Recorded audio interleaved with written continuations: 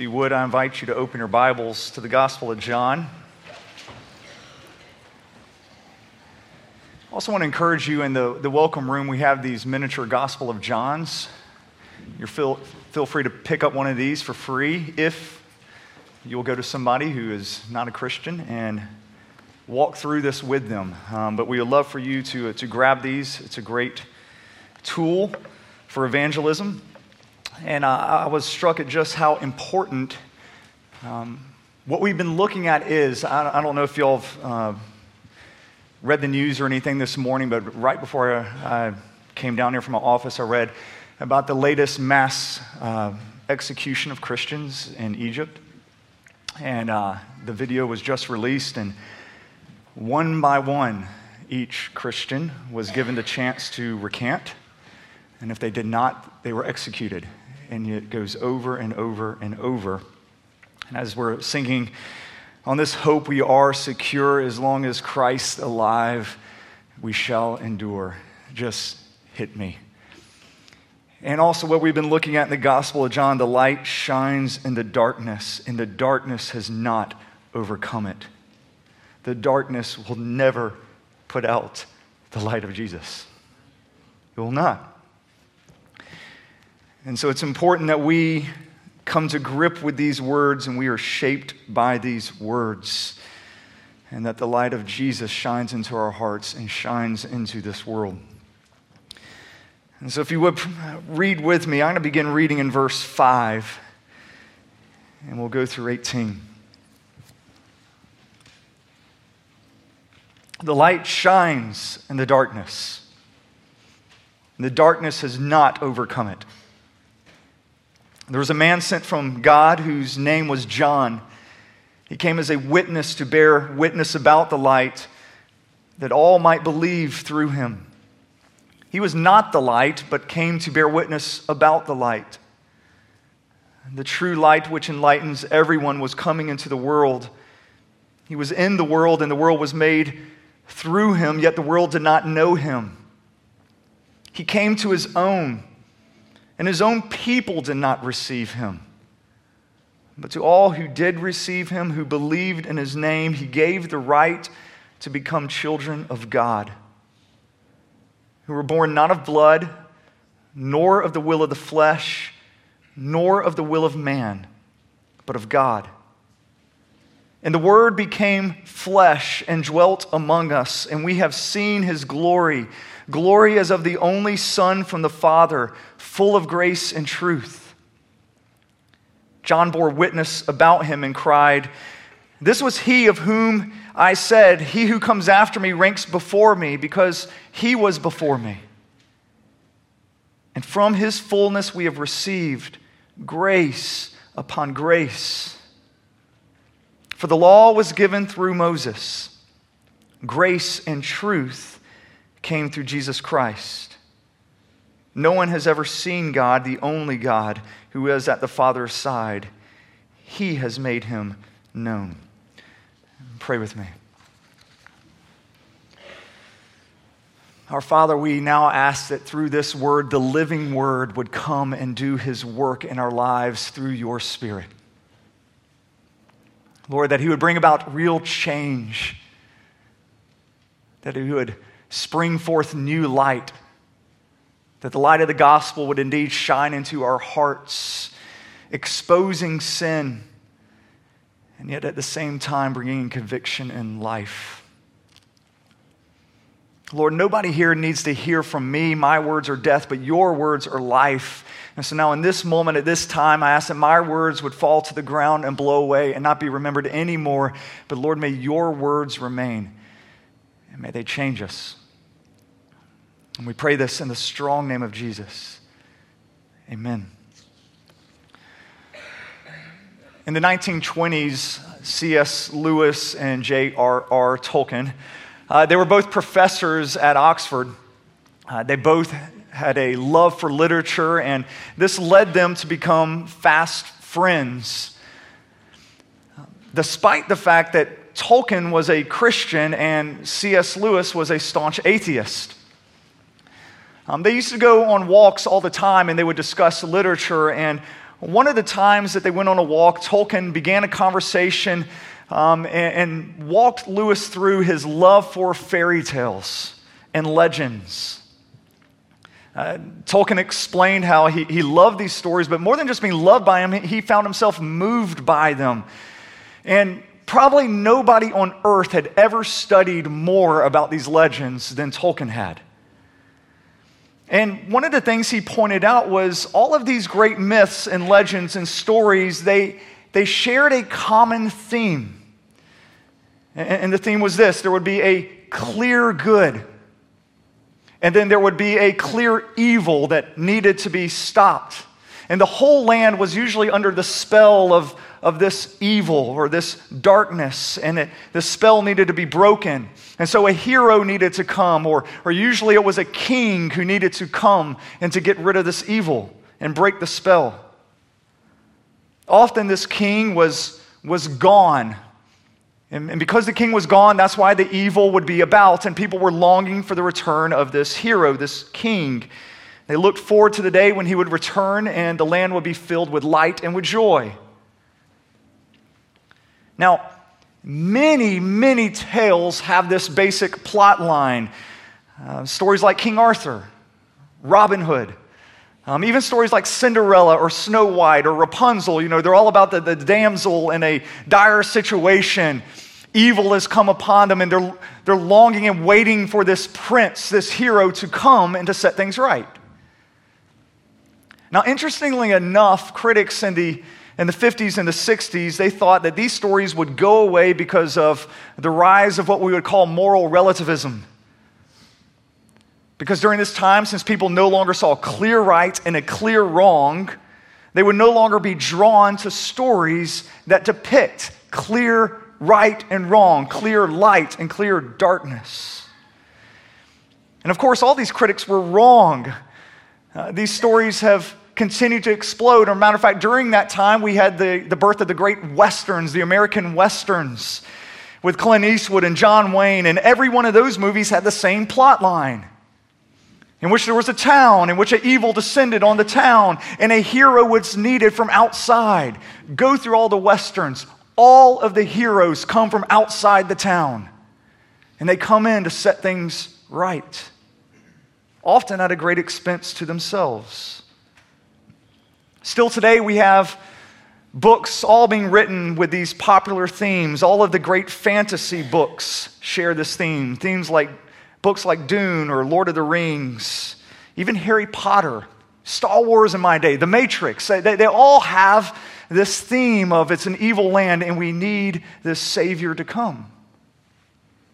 Now Tolkien, he's explaining the commonality of all of these stories.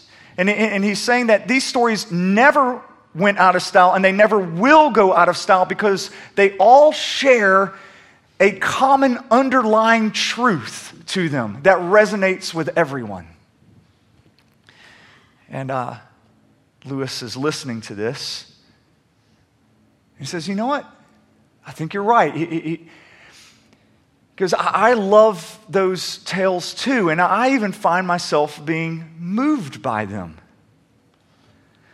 And so then Tolkien explains Christianity, and he says, Christianity follows the same plot line. How we believe the world was once perfect, but it has since come under an evil spell. The land is now cursed, and we need a Savior to come and to make things right. We believe our Savior came in Jesus, and He is coming again. And when Lewis heard this, he responded, I think you're right. Not that he believed it, but he said, I think you're right in Christianity. Christianity does follow that plot line. It must also speak to this same underlying truth that all the other stories share. And it's here that Tolkien said, no, not at all. He said, Jesus is the truth. He is the underlying truth to which all of these stories point. He is the underlying reality of all of these. The reason that we are drawn to these stories, the reason that we are moved by them is because of the truth of Jesus. His story is the climactic story in all of history. And it's the story that's deeply embedded in every human heart. The world is in bondage. It's under a curse. When we look around and we see oppression, we see injustice, we see sickness and death, deep down we know the world should not be this way. It's not meant to be this way. And we can feel it in our bones, and we're longing for the return of somebody to come and to make things right. We're longing for Jesus. This is what John writes about in his opening prologue when he says, the Word became flesh. Saying legend became true, myth became fact. Our Creator and our King really did break into this world to make things right. That's why these stories resonate with us. There is no more staggering statement in the Bible than the Word became flesh. God became human. God didn't just dress up like one of us. He actually became one of us in order to break the spell, cast out the evil, make the world right again, make us right again. And the rest of this great gospel is going to unpack what it means that God became flesh and He dwelt among us. I want to begin just by walking through this section verse by verse. And I want us to carefully savor over every word because every word in this section is important. That said, I'm skipping over 6 through 8 because we're going to look at John the Baptist next week. Look at verse 9. The true light which enlightens everyone was coming into the world. John says that Jesus is the true light that at least to some degree has shone on everyone. Now the question immediately arises, well, what does John mean by this? That this light is enlightening everyone. And I think there's a couple of things here. First off, he is not saying that every person comes to believe in Jesus, because he will say the opposite of that in the next verse. So what I think he means by this is that everybody at least has some general knowledge about Jesus through his role as creator. And this is what Paul talks about in Romans 1 when Paul says these words, God's invisible attributes, namely his eternal power and divine nature, have been clearly perceived ever since the creation of the world and the things that have been made, so that people are without excuse. So up to this point, John has just told us that Jesus has made absolutely everything made by Jesus. And when we look around, we see his handiwork.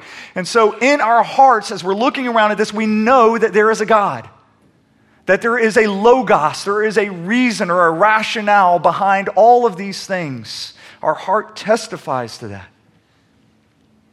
But I would say even more than just the testimony of nature, I believe that God has put eternity in our hearts. There's still the echo of Eden in there. And this is why we love those fairy tales, we love those myths, we love those legends, because it resonates with us. This is why many of you, I have this conversation over and over, like talking about when you came to know the Lord. You don't quite say it this way, but you're saying, you know what? Everything was so new, yet it was so familiar when I heard the gospel. It was like I'd never seen it before, but it's yet I always had believed it and longed for it. It's like you were remembering something that was long lost. And I think God has put this eternity in our hearts. The second half of verse 9 says, John says that this light was coming into the world. The picture is one of the sun beginning to rise and just casting out its first rays of light, gradually warming the land. And of course, as the light goes, light or life grows with it. The author of Hebrews, he talks about it this way. He says, long ago, at many times and in many ways, God spoke to our fathers by the prophets. But in these last days, he has spoken to us by his Son, whom he appointed the heir of all things, through whom also he created the world. And the prophets were the first little lights, rays of light in the morning, but now Jesus is the noonday sun. He's the brightness of God. Verse 10 and 11. He was in the world, and the world was made through him, yet the world did not know him. He came to his own, and his own people did not receive him.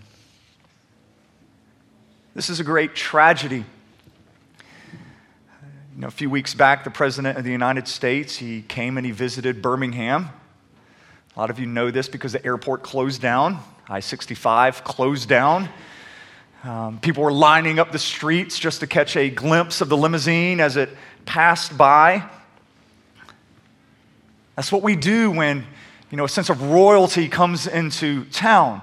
Yet when the creator of all things came, there was no parade, there were no trumpets, there was no welcoming party. Instead, he had to be born in a barn, laid in a manger.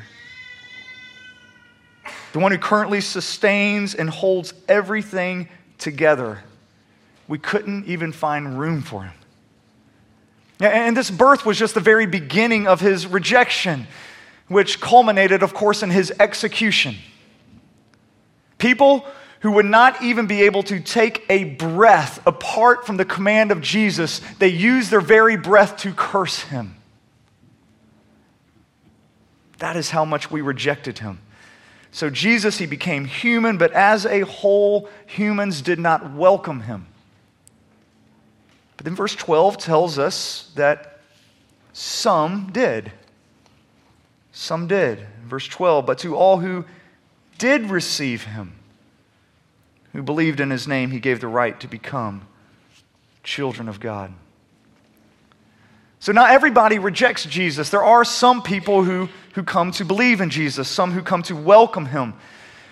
Now this word belief here, believe it is a foundational word, a defining word in Christianity. It's at the very heart of who we are as a people. Matter of fact, we call ourselves believers. That's who we are. We are believers. We're not saved by works. We're not saved by any effort we make, no matter how extraordinary. We are saved by faith. Simply our belief in Jesus. Now, there's a couple of things you need to know about how John is going to use the word belief throughout this gospel. One, he uses it over and over again, but never will he attach to it any adjective or any adverb, ever. It is simply belief. You're not going to read about somebody really believing in Jesus, or somebody having an incredible faith in Jesus. It's just a call to simply believe. As Timothy Keller has often said, it is not the amount of faith or belief we have, it is the object of our faith. And our object of our faith is Jesus, and that saves. Whoever believes in his name shall not perish but have eternal life. Now, this is more than an intellectual belief. John says that we believe into Jesus. Verse 12 says, believed in his name. Literally, it's into his name. And over again, John is going to add the words into after believe. You believe into. And this means more than an intellectual understanding. To believe into somebody or something would mean you trust or you treasure this. If you really like a TV show, all right, if you really like a TV show, you would say that you're into it. Are you really into, Lost or something like that? I went to Netflix, I binge watched 6 hours, wasted my life, God help us. But you would say, I'm into it. Are you into it? And if you're into it, then you have something you could talk about and get really excited about. You're into this show. And this means that you enjoy this. You're being shaped by this. You love to talk about this. In some way, this has become a reality in your life. Maybe if you just started exercising and you've gone a little overboard, people start going, oh, you're really into exercising. Meaning you really enjoy it. It's becoming a defining reality in your life. John is saying this is what our belief in Jesus is like. We believe into him. This is a belief that transforms us. It shapes us. It changes the way we live, the way we talk. And he says, for those who do believe, he gave the right to become children of God. Those who were not born of blood, nor the will of the flesh, nor of the will of man, but of God. Now, last week I mentioned that John does not have what we would call birth narrative. The other Gospels do, but he does not. And he does have a birth narrative about our rebirth. He does describe how we have become children of God. To become a Christian, one has to become reborn. Now, please hear me. I know, as I look out here, I know we have a number of people who are not Christians and are here because they're curious about the faith and just wanting to learn more. And so I want to be very clear about this. Christianity is not turning over a new leaf and trying to become a better person. Christianity is not, a renewed commitment to live a moral life or to go to church. Christianity is being reborn. It's new life being put into you, and so you become an entirely new person. You see, the Bible describes your condition apart from Christ as being spiritually dead. Completely dead. And so, in order to get out of this deadness, this lifelessness, this meaninglessness, God has to come and you have to be born again. And so when Jesus came to us, he spoke life into us. He resurrects us. He makes us children of God. And as John is thinking about these things, it's going to come up over and over again. He will never get over this, that he is a child of God. You read this in all of his letters in 1 John 3. See what kind of love the Father has given to us that we should be called children of God. He will never get over this. This is his identity, and this should be your identity as well. Your identity is not being a single or being married or in being a parent. It's not in your work or your profession. It's not in anything you do. It's not in your status. It is not in your wealth. Your identity is that you are a child of God. And that becomes an all-shaping, consuming reality for you, in which you see all of life through that lens, that you are now a child of God, and you should never get over that, ever. Now, how does one become a child of God? How does one get to be born again? In verse 13, it unpacks this in a way that is stunningly beautiful. Absolutely beautiful. Look with me again in verse 13. I get really excited when I read through this. I hope you do too. Who were born not of blood, nor the will of the flesh, nor of the will of man, but of God. All right, how many of you here remember your birth? Any of you remember it?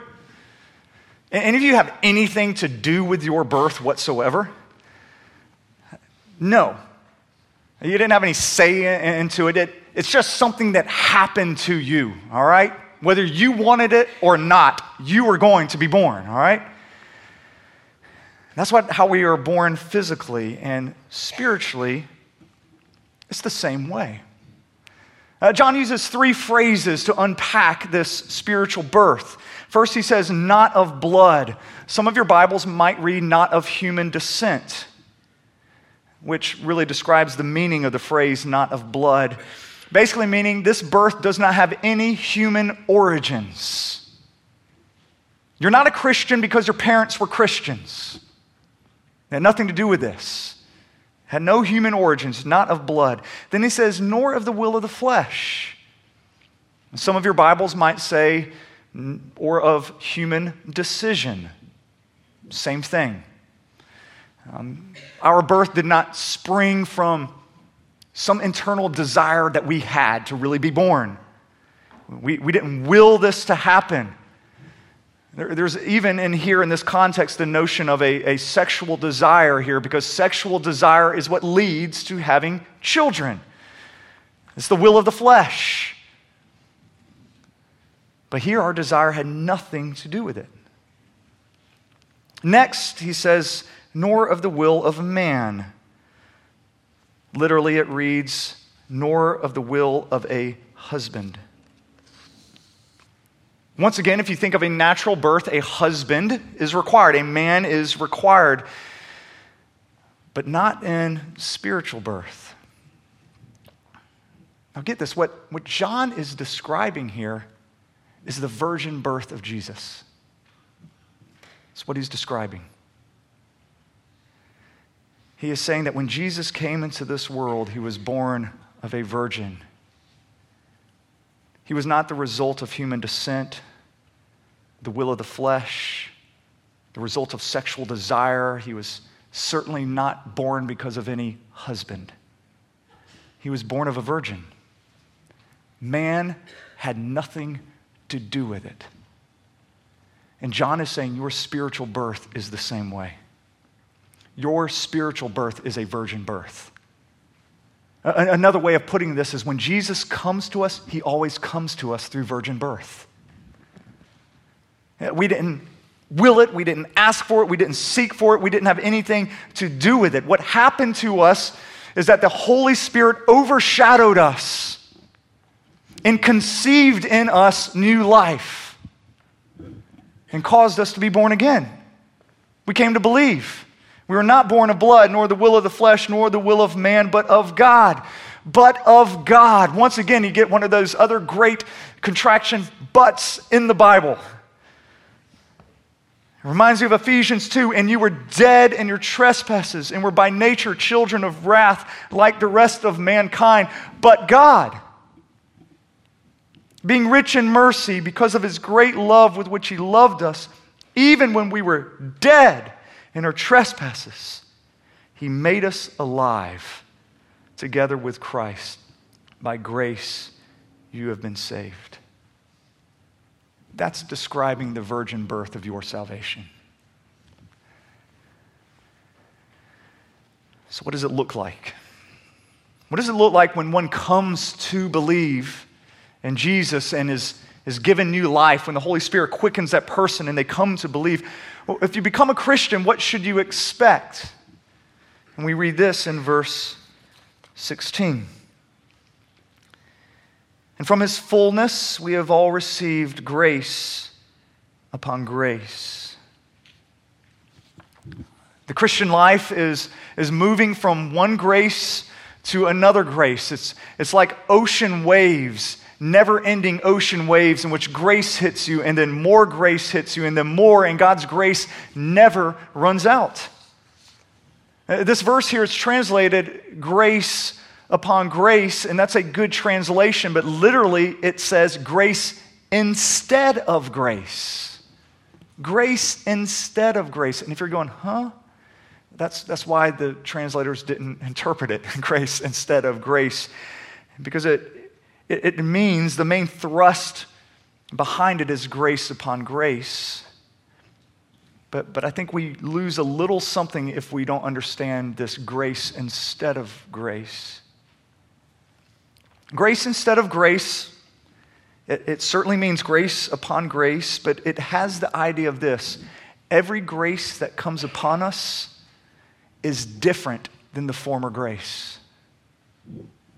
It's always a new type of grace, replacing this old grace. We're constantly receiving different types of graces in which no two look alike. And so sometimes this grace is going to come to you like this. God allows your baby to sleep an extra hour. You're like, grace. I get some sleep. And that's one type of grace. You know what another type of grace is? is when your baby stays up all night, but God gives you the grace and He gives you strength to get through it. Two different types of grace. Sometimes grace comes in the form of you getting a new job or maybe a pay raise. Other times, a grace comes to you in the form of you don't get that. You're in dire need of money, but you find out that Jesus is enough. Both graces, different types of graces. And as a Christian, we come to know that everything that comes from God is a grace to us, but no two look alike. But He is constantly giving grace in all different forms. And He is sufficient in that. Wave after wave. Now, the ultimate grace is Jesus. Verse 17 and 18. Be honest, y'all didn't think we'd get this far, did you? I can read your mind. For the law was given through Moses. Grace and truth came through Jesus Christ. No one has ever seen God, the only God who is at the Father's side. He has made Him known. A lot of times people read into verse 17 the word but. For the law was given through Moses, but grace and truth came through Jesus Christ. There is no but there. As we saw through our study of Exodus, grace was all in the law. The law was a form of God's grace. It even says that here. The law was given. It was a gift through Moses. And now, grace and truth have come through Jesus. And this word grace, these words grace and truth, they have a definitive article, meaning they're the grace and the truth. So yes, grace was there with Moses, but now the ultimate grace, the ultimate truth has come in Jesus. Moses caught a glimpse of God, and that was a grace. We see the face of God in Jesus. That is the grace and the truth. How I want us to end our sermon and during this time is I want us to take time to pray. We've got the time to do this. I want us to pray through a number of things. One, I want us to pray for belief.